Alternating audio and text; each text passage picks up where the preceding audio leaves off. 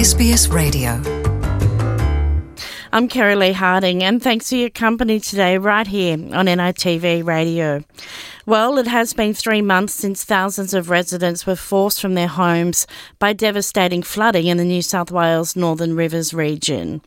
Temporary housing is slowly being provided, and the disaster is taking its toll on many. Last week, a parliamentary inquiry was listening to some of the stories on the ground as it was investigating the responses to the worst flooding ever recorded in the region. As Lindy Kerrin reports for NITV's The Point program, people are showing incredible resilience and strength as they look into the future.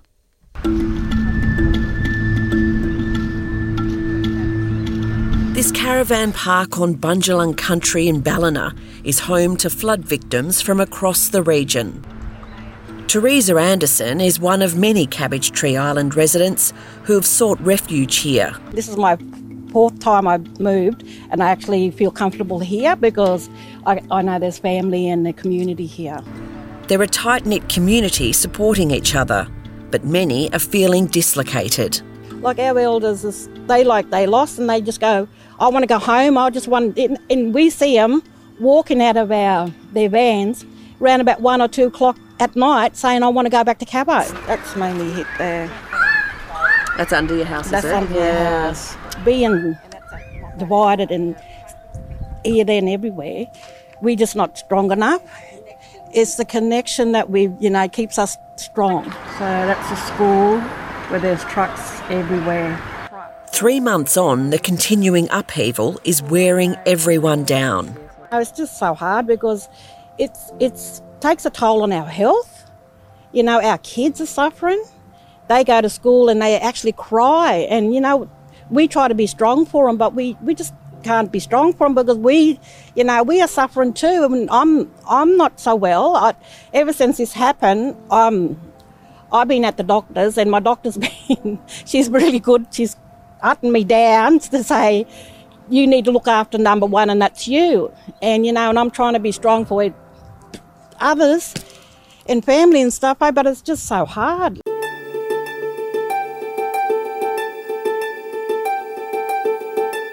The small community of Cabbage Tree Island went under in February. Every single home was inundated and destroyed. Some of the residents recently returned to Cabo to see the damage and say goodbye to their homes. One of them is Georgina Anderson.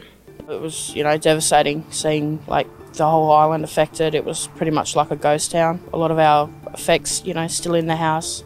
Some of them were gone, and just, it was pretty hectic. Lost pretty much everything. I was only able to grab photos and stuff, documents like my mother's birth certificate, her death certificate, same with my father's. Georgina Anderson is looking forward to moving into a temporary village in nearby Wardell, where Cabo residents will be back together. I miss the sound of the kids, like the motorbikes, family. Like a lot of us are scattered pretty much everywhere, so it'd be good to be all together and, to see everyone again.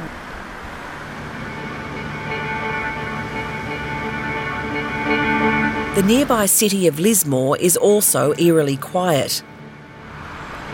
But the community hub at Corriemail, where locals can get help, is still busy. Naomi Moran is the Corriemail General Manager. It's still with us. The event that unfolded and the many layers of trauma that people are experiencing, we certainly feel that as well. So we still have a great sense of responsibility to make sure that we're looking after people. Naomi Moran shows us around the storage of necessities in the newspaper's basement. Donations come in here. We have our sorting area here, and then we just allocate them to the different shelves. In the newspaper's basement, people drop off donations to a community food bank. Across the road, a team of volunteers is preparing hot meals. Awesome. And we still have those people coming here looking for help and requiring assistance. So certainly not over by any means, and we'll certainly still be here by their side every step of the way. Just general tidy up, really. Naomi Moran says the plight of the Northern Rivers has hit a nerve, with donations pouring in. The Koori Mail has raised more than $1 million. To see that kind of kindness and generosity being given to our communities is really heartwarming. Now we're in a position to really change people's lives and really support our Indigenous organisations and community groups here in this region to also then go on to provide extra support to our communities. Uncle Robert Corowa has just moved back into his home in Lismore, but it's riddled with mould. This is where the flood came, in my house. Wow. Up here. He's doing what he can to get rid of it, but he's worried about how it's affecting his health. I've been camping in shed at the back of somebody's house up in Gunnellabar. Also, I've been camping in couch surfing on people's couches. I'm 70 years old and it's been wearing me down, and I can imagine how it's worn down a lot of other people. He's had to replace smashed windows and is trying to get other repairs done as soon as possible. It's been very, very tough. I didn't believe how tough it could be, but when you've lost everything, I mean completely everything, and it's very shocking to the spirit. When you can't even boil a cup of water to have a cup of tea. And food, you got nothing to cook. There's no fridge to keep anything. There's no stove to cook anything. The Cabo community is trying to look to the future. There's promising news with the New South Wales government committed to rebuilding. And more importantly, 190 people at home, so that's the way to start. But Chris Binge, the CEO of the Jarlee Aboriginal Land Council, who has been in negotiations with the government, says it's going to take years. We wake up every day knowing that today can only be better, and I think the bigger thing in the community is just trying to not look at it from a devastation point of view, but trying to look at it from hope, because if we live in the devastation, then it's hard to see through to the next phase. But if we can live in hope, knowing that tomorrow's going to be a bit better, and more importantly that out of destruction, good things can happen. Lorraine Anderson is holding on to hope. She's moved 4 times in the past few months and is looking forward to a new temporary village for the community in Wardell. We're like a big family, in other words, our community. Like, we all look out for each other and, help one another and support each other.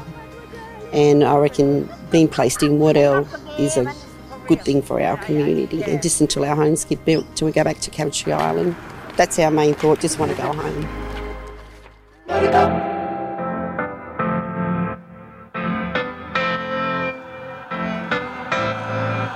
You're listening to NITV Radio, and we'll be right back after this short break. Coming up in just a moment, my yarn with Cato Muir. He's the chair for the National Native Title Council, as we yarn about the significance of native title. And it was this time last week that it was Mabo Day. So I have a yarn about how Mabo Day has actually paved the way for native title across the nation. You'll meet Cato right after this. Visit sbs.com.au/NITV Radio. I'm Cato Muir. I'm from the desert and goldfields regions of Western Australia. My language group, we're Ngalia language, or dialect of the Mandjugara peoples. And we have a various, straddle that country between Wangadai country and Murdo country. And you're the chairman for the National Native Title Council? Yes, sure. So I'm currently chair of the National Native Title Council and also a co-chair of the First Nations Heritage Protection Alliance. Wow, 2 really big roles. Firstly, what's it like being the chairman of the National Native Title Council? I imagine that's a massive job for you. Well, it's a major responsibility at the national level, and I'm a member based on my status as through the PBC. So we're member organisations. There are 2 types of organisations that are members of the National Native Title Councils, and that's the Native Title Services / rep bodies and land councils at one level, and then the prescribed body corporates or PBCs at the other level, which are basically the native title holders, so service bodies and native title holders. Wow, a big job indeed that you do have. We're here today to talk about Mabo Day. Well, to me and, to I think all Aboriginal and Torres Strait Islander peoples in Australia, as well as the rest of Australia, Mabo Day is possibly one of the most important days in Australian history because it finally acknowledged and recognised that Australia was not an empty land at the time of settlement, and that Aboriginal and Torres Strait Islander people have been here since time immemorial and continue to have a presence on this land and are part of we retain, I suppose, a spiritual sovereignty to the Australian landscape. And it did indeed pave the way forward to make way for native title in this country. Can you explain how that happened, please, Cato? Yeah, sure. So native title is the recognition by the British or the English common law, which is the law that's been transplanted into Australia and is currently the law of the Australian state. That law has an opportunity in it to recognise rights and interests that come from other jurisdictions or other laws. And through the Mabo decision, the High Court recognised that Aboriginal and Torres Strait Islander people hold rights and interests that come from our traditions, our laws and our customs as peoples. And we continue to enjoy those laws today where they have not been extinguished by the actions of the state. So that's the first step. Second step is that the government of the day introduced the Native Title Act to recognise and protect native title, but then also to allow for dealings in native title. That it means we have opportunities to seek an official determination of native title in our favour, for the government to be able to take our land and give it to third parties with our consent. And if it does not happen with our consent, or if there is an impact on our native title rights, it sets out a compensation regime or a process by which we will be compensated when the government takes our land and gives it to third parties. So that's basically, there's 3 steps to this process. One was the actual recognition of native title, which Mabo identified. The other bit was that the Racial Discrimination Act, introduced in 1975, meant that the government could not just take away our recognition willy-nilly. It had to follow a process. And the Native Title Act, which was introduced in 1994, set out a process by which there's determinations of native title, taking our native title and giving it to third parties, agreements on how that could happen, and compensation for if or when that had happened without our consent.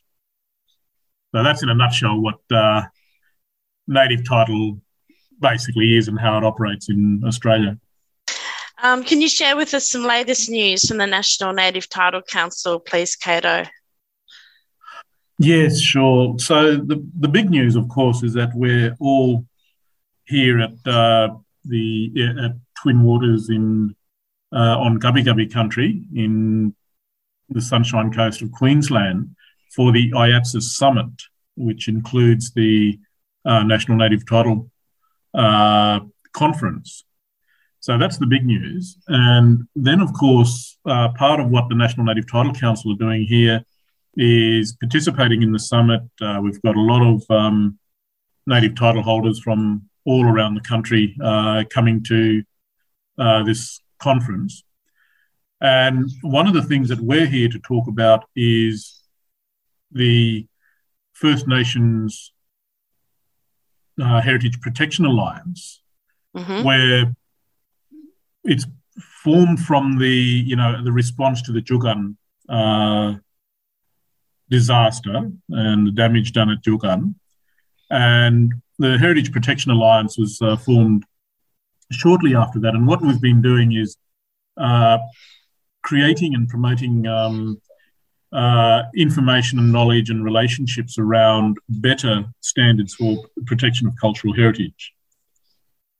So we've just launched a new website called at culturalheritage.org.au, and that's basically the First Nations people's cultural heritage website.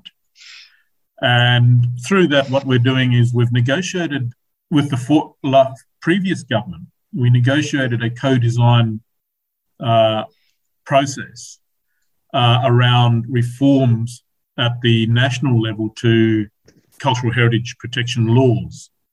And at this summit, we're talking to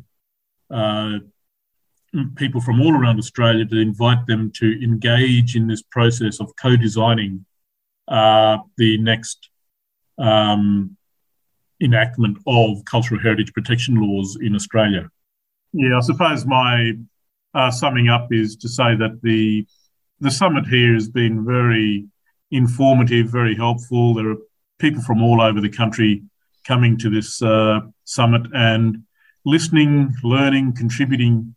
And I think what we're really excited to do is to look at, we're just celebrating this week 30 years since the Mabo decision.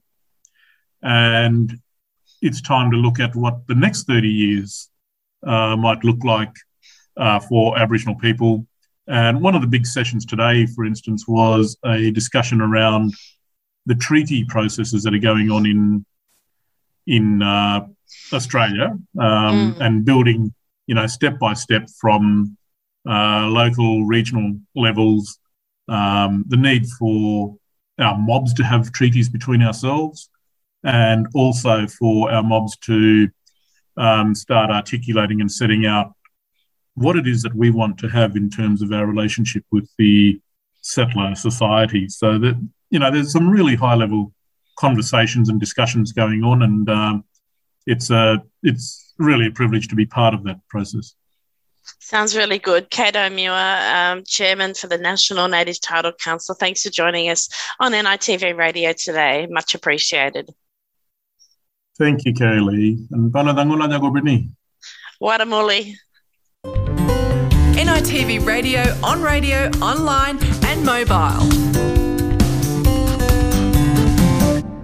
Well, as you've heard today on the program, last Friday marked 30 years since the historic Mabo decision was made overturning terra nullius. To mark the anniversary, musician Jesse Lloyd has released a new album of work that has been created to celebrate the rich history of the Torres Strait Islands.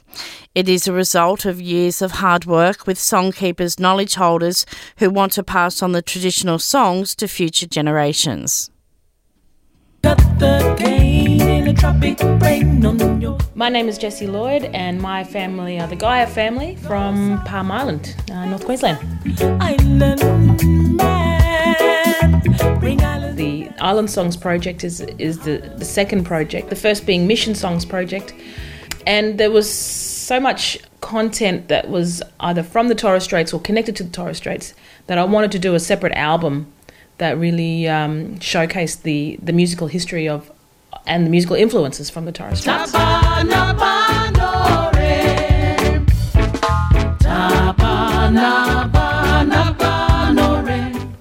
would define the album by saying that it's I just love it. It's sunshiny, it's warm, it's tropical.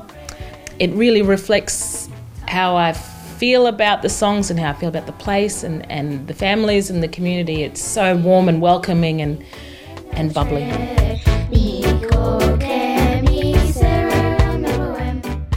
What I hope my family takes from this album is pride, cultural pride. My dad, who's Joe Geyer, has done a lot of this work himself in terms of his generation and his musical contribution.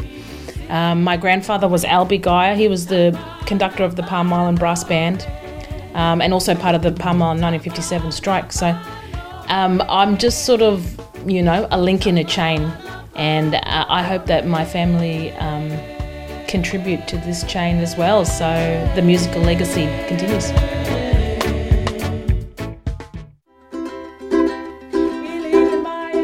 I think there's amazing stories in these songs and amazing clues and insights into Australian history that isn't really known or isn't really remembered. There are 10 songs in the album that have great histories behind them, but there are also some songs that didn't make the list. Sometimes I asked for permission for a song and the answer was no. Sometimes I just didn't solve the riddle of the song and it was not ready to I guess, or I'm not ready to put it out there because it's inconclusive.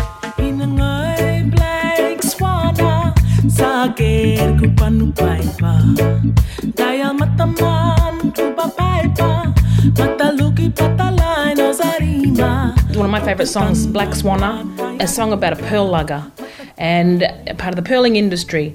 But I extend the story about telling the story of the Torres Strait Islander men who went west to Western Australia and they dived for pearls in Broome and also helped build the railway track from Perth up to Broome. So, that's how the songs kind of live beyond. West, Northwest Island. For me, these songs are timeless. These are cultural songs. This is not an album to try and get likes or on the charts or anything like this. This is about legacy. These songs are 100 years old, over 100 years old, and for them to be sung for another 100 years, we need to have multiple generations continuing them.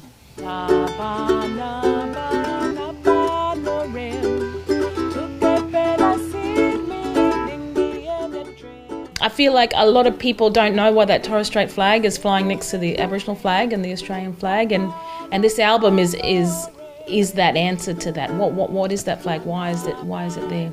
And over the last 150 years, there's been so much value and contribution that the Torres Straits has brought in, and even today, I hope that this album showcases that contribution.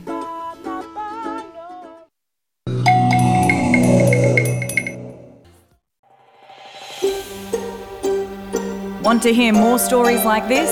Listen on Apple Podcasts, Google Podcasts, Spotify, or wherever you get your podcasts from.